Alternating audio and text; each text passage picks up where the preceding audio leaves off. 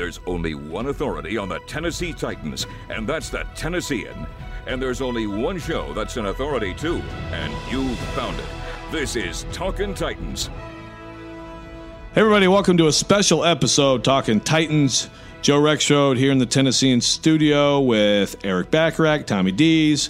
We're back. We're talking about the draft. The Titans just wrapped it up. So yeah, we're like an hour and a half after the draft. This is fresh. These are fresh out of the oven draft picks. So first of all, overall impressions of the whole draft class for the Titans. We're just going to talk about the Titans on this. You know, we can talk later, compare AFC South and all that, but Titans picks. What do you guys think overall? Overall, I thought they had a list of needs that they had to address, and they pretty much hit all of those major needs. You know, I think as the draft went on, there was a couple of really solid value picks I think they got. I think A.J. Brown in the second, you didn't know if he was going to be there, and then DeAndre Walker in the fifth, another guy you didn't think was probably going to be there. I think those two picks for me were probably their best.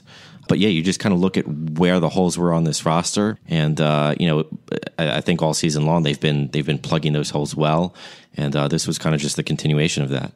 Tommy? Yeah, my thought was like they went into the draft with a bucket that was so big, and that's how much risk we're going to take. And they dumped that bucket in the first round, and they didn't take any more risks, which is not a bad thing. Sure, they got it all out of the way in the first round. Yeah, I mean, if the first round pick takes off and becomes, he is a talent pre-knee injury, and if you take away the outside stuff, which I'm sure we'll talk about in a moment, Jeffrey Simmons is a far better player than you get at 19 generally. For sure. I mean, some people had him as literally the best player talent-wise in this draft. He was, widely considered a top 10 guy, and then he suffers the ACL tear in February. So, I think that was a value pick too, to some degree, assuming he comes back healthy. Yeah, it's a risky value pick. But that was where all their risk was. Yeah. I don't think they took another risk, and I don't think they necessarily needed to. I thought they got great value at wide receiver because, as we saw and everybody else in the NFL saw, the guy from Ole Miss that got a lot more attention fell off the map, DK Metcalf. And they get the better one. They get the one that I think is a much more likely NFL consistent performer. On any given game, Metcalf might, against whatever opponent, whether that's in the NFL and college, have a huge game and disappear for a week or whatever. This guy's going to be steady. He's going to be a contributor for the Titans, and I think he'll be a contributor this year. And when I looked down, it was like need this, check, need this, check. Exactly. It wasn't necessarily, oh, wow, what's that guy doing around? I think I'm going to get it. I don't really need one of those, but I'm going to get that one because he's still there. So I don't think they got outside of their box at all. Yeah, so for anybody who's listening and actually didn't follow along, they went Jeffrey Simmons, Mississippi State first round. Defensive line. Yep, defensive end. Yeah, defensive end in a 3-4. He's going to be, he's going to be in there with Jarrell Casey, and I think eventually that could be a really strong. Yeah, one heck of a Andrew tandem. Luck stopping duo right there. Boy, now you're throwing it out there like Tennessee can stop it. Yeah, there you go. Andrew Luck. Exactly. Andrew Luck, you're done beating the Titans. The first thing you got to do is go back to the Oilers uniforms and let him think you're not Tennessee. But we'll talk about that a little later in the fall.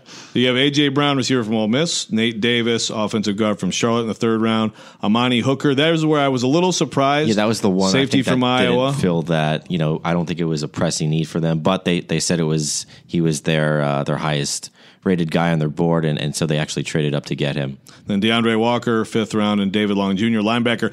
I thought in the sixth round, and David Long Jr., by the way, is Big 12 Defensive Player of the Year, which is, it's great to be any sort of conference's Defensive Player of the Year, but it is almost funny to hear that someone was a Defensive Player of the Year in the Big 12. David Long, really productive player. I thought that was maybe a place to go get another plugger up front because I still think their defensive line, especially when you consider Simmons, may not play until November or so. Right. Maybe October at some point, but I still think they're a little bit lacking up front. But I think you're seeing here some best available stuff.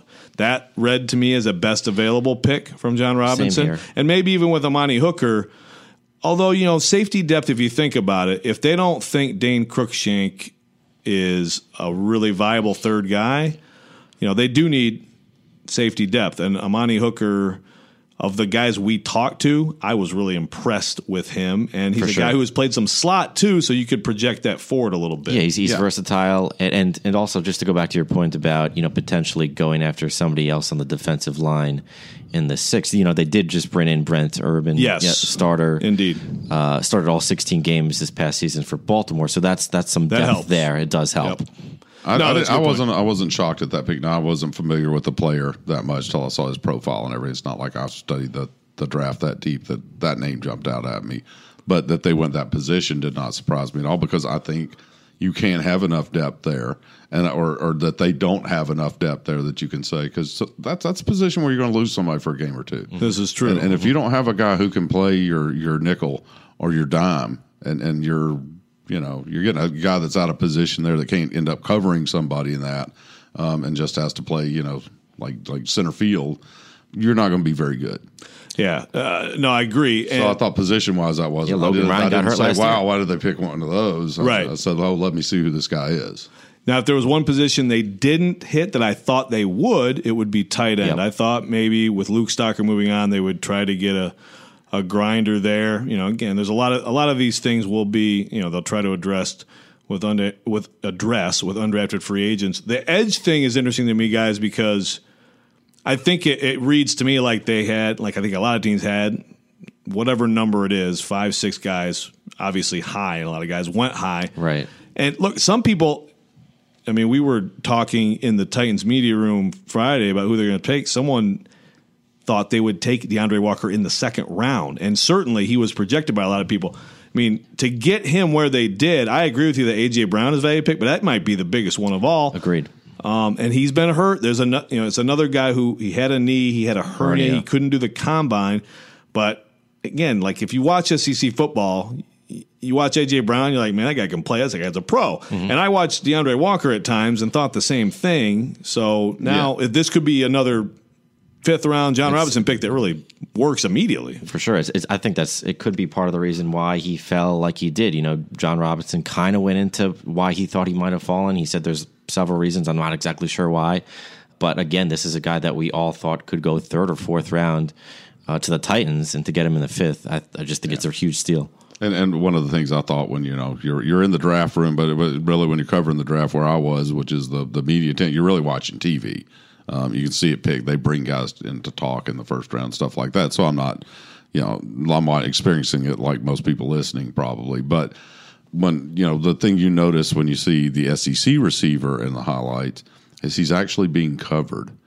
When you see the Kyler Murray highlights and look at that, another touchdown, it's like, well, there's not even a defender in the frame. I can make that pass almost, No, I can't quite throw it 50 yards. No, I can't throw it probably 20, but I'm certainly not 30. But anybody with that arm can make that pass. You couldn't miss half the guys. And that's a quarterback thing, but it's also a receiver thing, because if you're a receiver and you're wide open, are you really that good, or they just don't cover anybody? Mm-hmm. Everybody in that league can't be that good that they don't that they get that wide open. So when you look at what the Titans got at wide receiver there, you got a guy who's gone up against some other NFL talent on a weekly basis, and I think that does matter. Yeah. Well, back to A.J. Brown. To me, what is he, 6'2", 226? Good size, And a slot, like I heard the Jarvis Landry thing thrown out there, but just, the feet, quick feet and change of direction and precise route running. You throw your 40 times, and we ran a 4.5, which is fine, but like so much more valuable than 40 times, which is, again, why DK Metcalf went lower than him, because in the short shuttle and all that stuff, he actually was bad. Mm-hmm. But A.J. Brown, to me, strong hands. I've thought highly of him. You're talking about 2,500 yards, 160 catches the last 2 years. That's real stuff, as you said, Tommy, against real guys. And I think all of it is geared toward giving Marcus Mariota guys that sort of tap into the dink and dunk nature of what this offense could be when it's working well. You bring in Adam Humphries, now you're going to get Delaney Walker back, and I think Brown could be the starter right out of the gate. Can he block downfield for Derrick Henry? That's the real question. He's got the size to do exactly. And then seriously, if you're going for a good running game, Go look at the Pittsburgh Steelers when they were just running machine and Hines Ward's out there knocking guys down. If he and I do think he's that kind of physical guy. So that is Corey Davis is that I'm not kind of guy, joking too. when I say that. No, passes. that's I think way underrated. Yeah. When depending on your offense, but this offense, yeah, Right. We got another SEC proven guy we need to circle back to, and there's more to talk about. yeah. I want to real quick talk about Nate Davis because in the context of now, I mean, I think we know. I mean, again, first of all, in the third round, if you're a 9-7 team, you don't always necessarily count on getting a starter in the third round, but I think he's a plug-and-play starter. I think he's going to start at right guard and Roger Saffold at left guard. And, we don't know about is Ben Jones going to be good this year? We don't know how about Jack Conklin to come back healthy. But when you think about that and Walker back and Humphreys and Brown and all they've done quite a bit here for Marcus Mariota. I think he's got his best opportunity to prove he should be paid. Of course, they're in the last year that he's got to show it. But I think that they've done a lot for him here. Yeah, when I saw the guy from Charlotte, that doesn't make me think, boy, I bet he's been tested. He's playing. He's on a homecoming team. Let's face it, he's a homecoming opponent. So I don't know. Plenty what of he pros faces come on from every week. places like I'm that. not saying Well, that's that's- true, but this is what I did see, and this is the NFL Network talking. Now, you say what you will, they can be wrong too. One of the things that the most prominent thing on his grade was held his own at the Senior Bowl. Right. That's the biggest thing. I don't want a guy who holds his own. I want a guy who the other guy can't hold his own against. Well, but he's going against first rounders, right? In some cases. Yeah, but I mean, hold your own is not. It's not like a ringing endorsement. Well, I guess. that's what Hey, we just drafted 6 guys who can hold their own.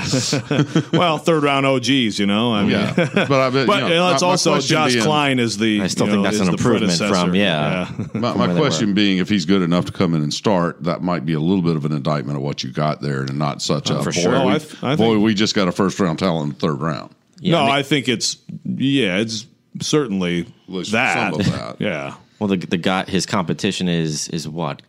Aaron Stinney, Corey Levin, and Panfield. Panfield. I mean, all of them are better than Charlotte's conference, but right. I think Nate Davis is gonna come in there and do it. And he was, by the way, again, it's you put a little bit of stock in it, but his answers on the I mean, they were.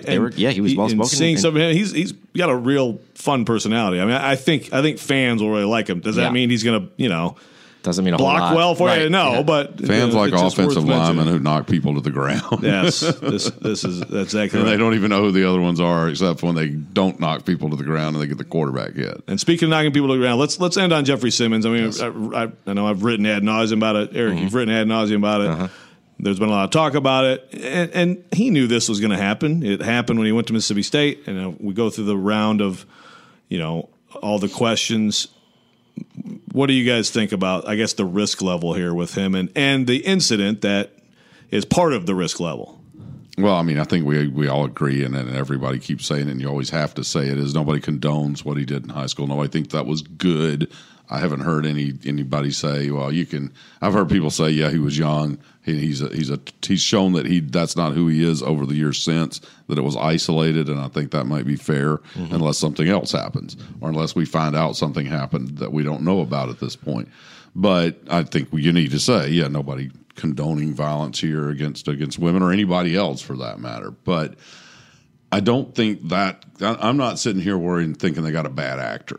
That could prove to be the case, and we all got the wool pulled over our eyes. And if that's the case, then they've made a terrible mistake. I do wonder about the knee, and here's I'm even going to go bigger than this, and we can come kind of more laser in on. So this looked a little bit like a draft to me, where it wasn't all about immediate. Obviously, the first pick isn't. He may not play this year. He's certainly going to have a big impact this year. And this was a team that kind of needed some immediate impact on that defensive line. Yep. And that, and I thought the same thing. And you say the guard's going to start. I say, let's see.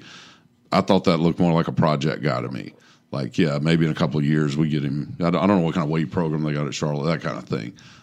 I think that was the most curious thing about the pick, because somebody was going to take him with the one incident in his background in high school.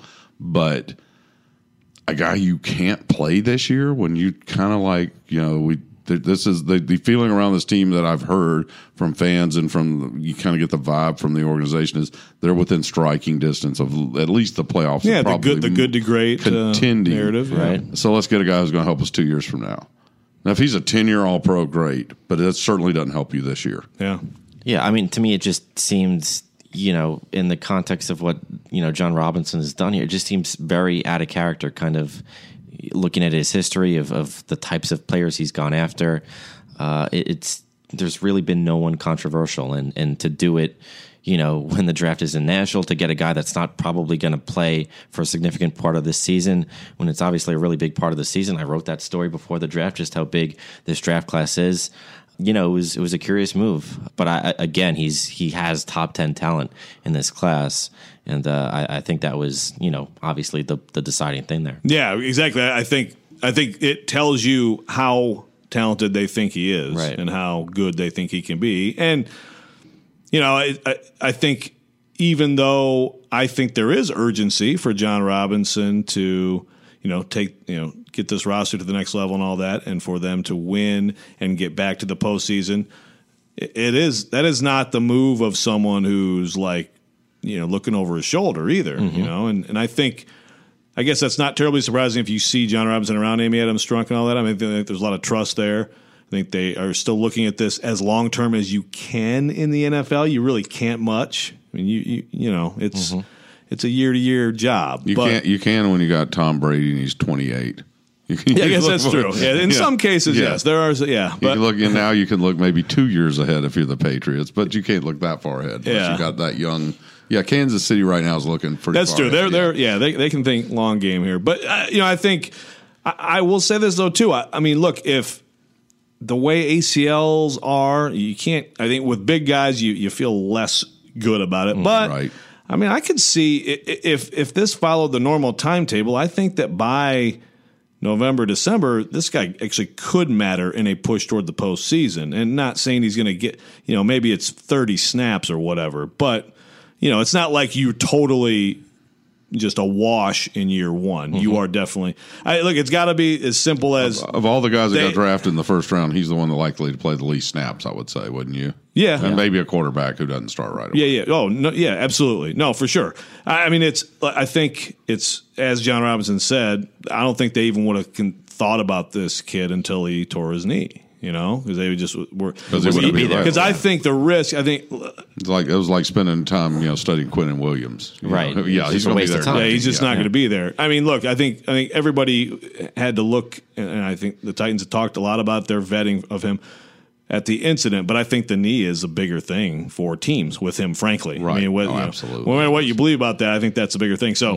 I think they just feel like, look, you can't pass up a guy like this. And if he turns out to be Jarrell Casey 2.0 next to Jarrell Casey for a few good years here, then, I mean, that right there is there's no better way to try to deal with some of the quarterbacks in your own division. So, all right, so that is our quick assessment. We will have much more coming up soon. Thanks for listening to Talking Titans, everybody. Talkin' Titans hosts each Thursday at Tennessean.com. You can also subscribe to Talkin' Titans for free on Apple Podcasts and Google Play. I'm Sean King. Talkin' Titans is a production of the Tennessean.